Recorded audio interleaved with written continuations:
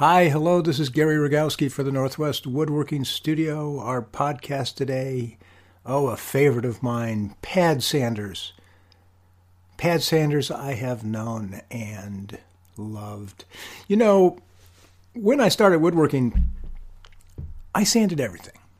I sanded everything to the 99th degree of sanding perfection. I was a sanding perfectionist. And back then I had a Rockwell pad sander, sort of an inline sander, so I just sort of jiggled back and forth. Used a half sheet of paper. It didn't remove a lot of material in a hurry if you were in a hurry. It was, more for flat surfaces and just kind of smoothing those out. And then I had a quarter sheet sander, another Rockwell, and that was a really good way to numb my forearms after an hour or two of working with that. The vibration in those things was just awful. And I used them for years. I'd start out with 80 grit, and then I'd move to 120 grit, and then I'd move to 220 and sand and sand and sand and sand and sand. And then at the end, when I put finish on, I could get to see those great sanding scratches. It was really quite rewarding. As I say, I used to sand everything. I used to sand the insides of my drawers. The backs of my drawer sides were sanded smooth. They were perfect. Everything perfect. My friend Cameron one time said to me, "Yeah, everything that comes out of your bench is perfect." And he said that disdainfully. Like, are you crazy? Do you not have a life? Well, back then, I don't think I did. Back then, I was a sanding perfectionist. I was lost in that world of sanding. Everything had to be smooth, smooth, smooth. And that's good up to a point. But there are a couple of things that I learned over time and with practice, and I'm here to tell you about them. The first thing about sanding is that whether you're using a random orbit sander, a fancy one now with a great dust collection system or not, there is a limit to how much you want to sand.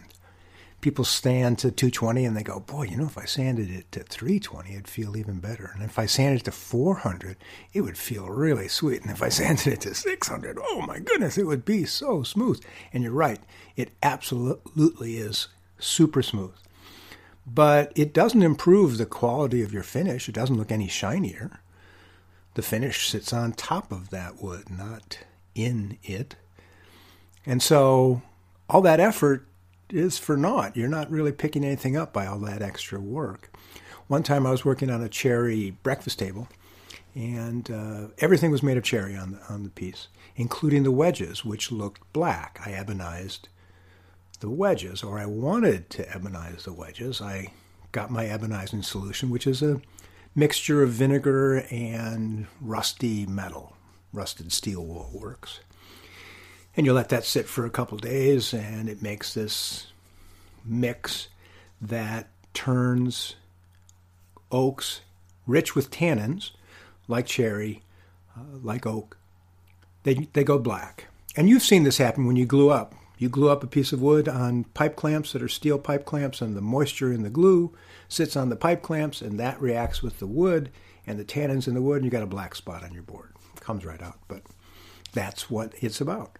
So I was going to ebonize my wedges using this ebonizing solution, and I painted it on, and nothing happened. I said, what's going on? I had taken the wedge, I had smoothed it with a hand plane, I had sanded it with 220. It felt great.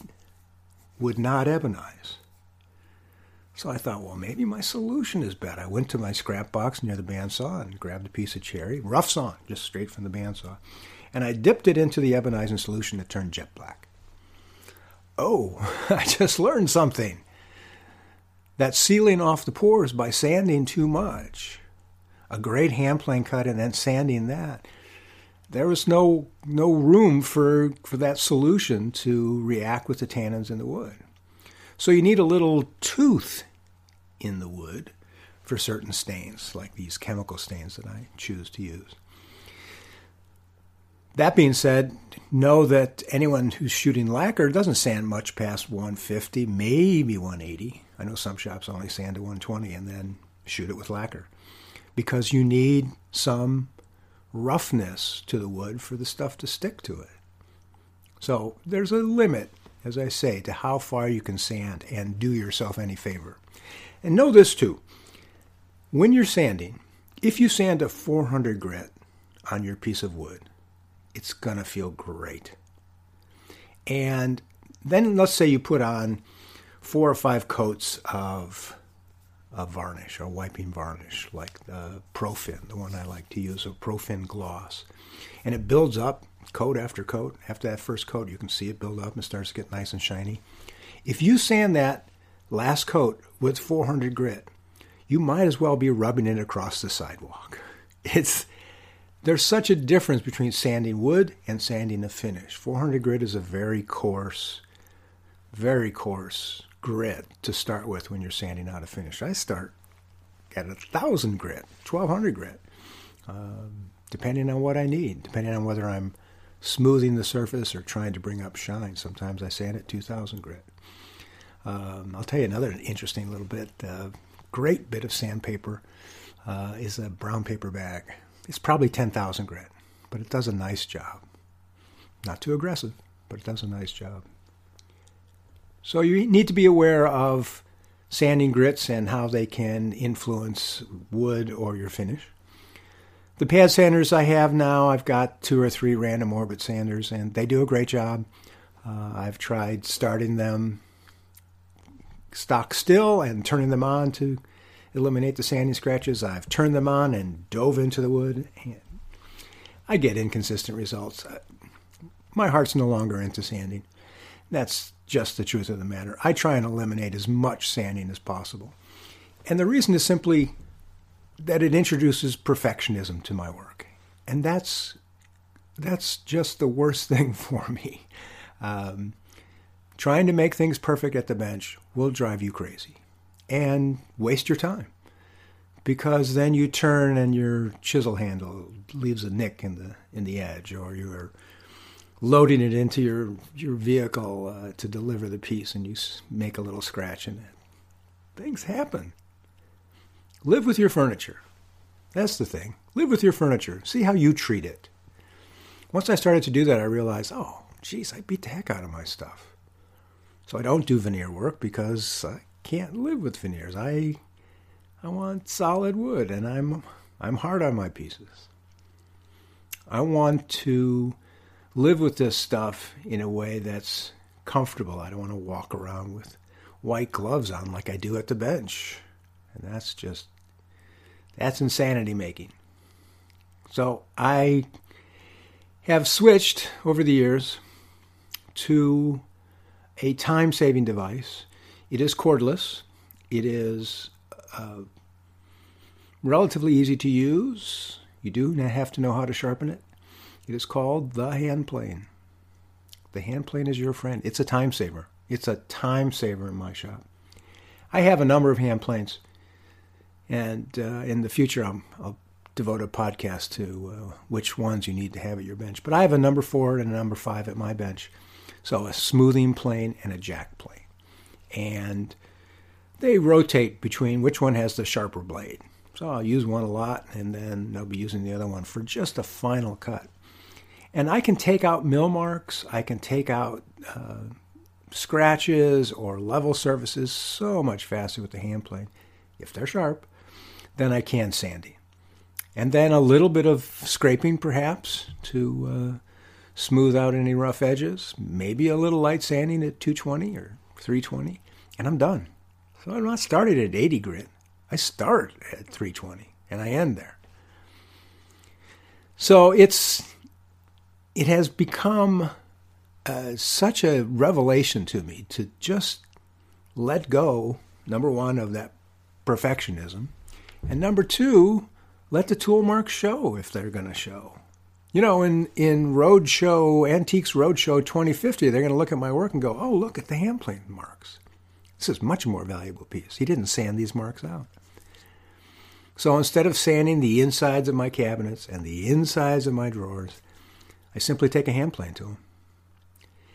And if I've chosen my wood correctly, a few knots, not gnarly grain, not crazy curly surfaces, for a drawer side, I don't need anything super fancy.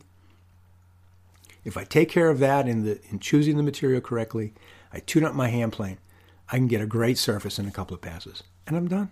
That's it. I'm done. It's so great. The inside of a cabinet, same thing. Before I start my joinery, I'll put some pencil marks on the inside face, take 1, 2, 3, 4, 5 passes, and I'm done. No sanding, no noise, no dust, no scratches that are revealed after I put finish on. The work is done. If I do any light sanding at all to even something out, I'll do it with a sanding block and some 220 or as I say, sometimes 320. And that's it. I'm done. The beauty of a hand plane finish is also the fact that as you make the cut, you're burnishing the surface. You leave a much cleaner, brighter surface. Compare a hand plane cut with a sharp blade to a sanded board, and you'll see the sanded board looks cloudy. It's because those sanding particles are cutting in all sorts of directions at once. Even if you're sanding with the grain, they're cutting in a million directions. And so that clouds the surface. I'll tell you about that 400 grit issue. I was delivering a piece to a gallery some years ago, and I always carried, learning the hard way, a repair kit with me to repair my finishes, because I would nick things, or I would find something that I hadn't caught on the way out the door, and so I would carry with me a little bit of 400 grit sandpaper and a little bit of Danish oil, and that was sometimes some steel wool. So that was my repair kit. And I was at this gallery, and the gallery owner said to me, Carol said, there's this piece here that Dave built, and there's a scratch on the top of it. It was an oak cabinet, small cabinet. Can you fix it? I said, no problem. I'm the man for the job. So I got up my 400 grit, and I got up my oil, and I got rid of the scratch. It was great. And about a week later, Dave calls me up and goes, "What'd you do to my piece?" I'm like, "I fixed it. I thought I fixed it. Thought I was doing you a favor." He's like, "No, you left a big rough patch there," because he had rubbed it out to a much finer grit. And so that 400 grit got the job done, but I needed to go up another couple of levels to 600 grit, to 1,000 grit, to blend it in with the gloss that he had from his finish work. So you learn this stuff. Now my work goes much quicker, using a hand plane as my finish tool. Things go a whole lot faster. I do have to pay attention to grain direction when I glue up my boards, but that sort of eliminates some issues. When you glue two boards together, there's 8 different ways you can glue them edge to edge. Think about it. Take 2 pieces of paper and prove it to yourself. There's 8 different combinations. And so if I'm paying attention to grain direction so that the boards are all running with the same grain direction, that eliminates half those possibilities. And now I'll glue up and I can flatten that surface or clean up the milling marks after it's dried, and all the grain is running in the same direction. Something else about sanding versus hand planing. When you're working end grain, sanding end grain on a ring porous wood like oak, oh, mercy. Actually, sanding long grain on a ring porous wood like oak it's like an invitation to introduce ripples into your work. When you're sanding a ring porous wood like oak, Douglas fir is a ring porous wood. There's a real difference between the early wood that grows in the first part of the season and the late wood. When you're sanding that early wood wears away a whole lot faster.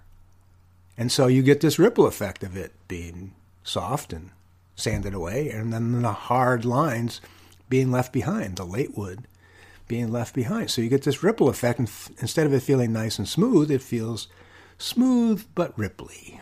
So I'd be willing to bet you, if we take a piece of fir or white oak and we want to clean up the end grain, I'll start by sharpening my low-angle block plane. You can start sanding. whatever grit you want. You can start your sanding. And I'll get that thing sharp and tuned up in 5 minutes, and I'll hand plane that edge, and I'll get better results than you. Sanding on end grain is tough work, and it takes a long time. And you don't end up with flat surfaces. That's the beauty of using a hand plane there. You can get a nice flat surface. If you really want, you can take some light sandpaper and really shine it up. But again, it's one of those revelations, hand tool revelations, even in a power tool shop like mine, that makes you realize, there are better ways of doing this work. And I can get away from that compulsiveness, that drive to perfection. And I think that once you start on that road, once you start that sanding, once you pick up that pad sander, once you pick up that piece of sandpaper, you're on that slippery road. Well, you've been sanding it. On that slippery road to perfectionism. And that's your enemy. That is your enemy. Try to do your best work. But perfect is for someone else. It's not for us. Keep your standards high. But don't kill yourself while you're doing it. And as I say, the hand plane is a time saver for me. Now, the issue that you'll run into is not having sharp tools, and that's another whole issue. How to keep your hand tools sharp. It makes a big difference. It will make a big difference in your work to have a sharp edge. And you can't be farming that work out. It's something you need to learn how to do. And once you do know how to put an edge on a plain iron and a chisel, it opens up possibilities. Working with sharp tools, well, it does a couple of things for you. When you cut yourself with one, the wound will heal faster because it binds up better. It's a much cleaner cut. And number two, your work surfaces will be smoother. And that's a blessing. All right, I'll quit blathering on about hand planes. You're going to pick up your pad sander and be happy. Go for it. I hope the jitters in your arms wear away after an hour or so. This has been Gary Rogowski for the Northwest Woodworking Studio. Thanks so much for listening. I really appreciate you checking us out, checking out our website, northwestwoodworking.com. Please look at our classes and workshops. Love to see you at the studio. Take care. Bye-bye.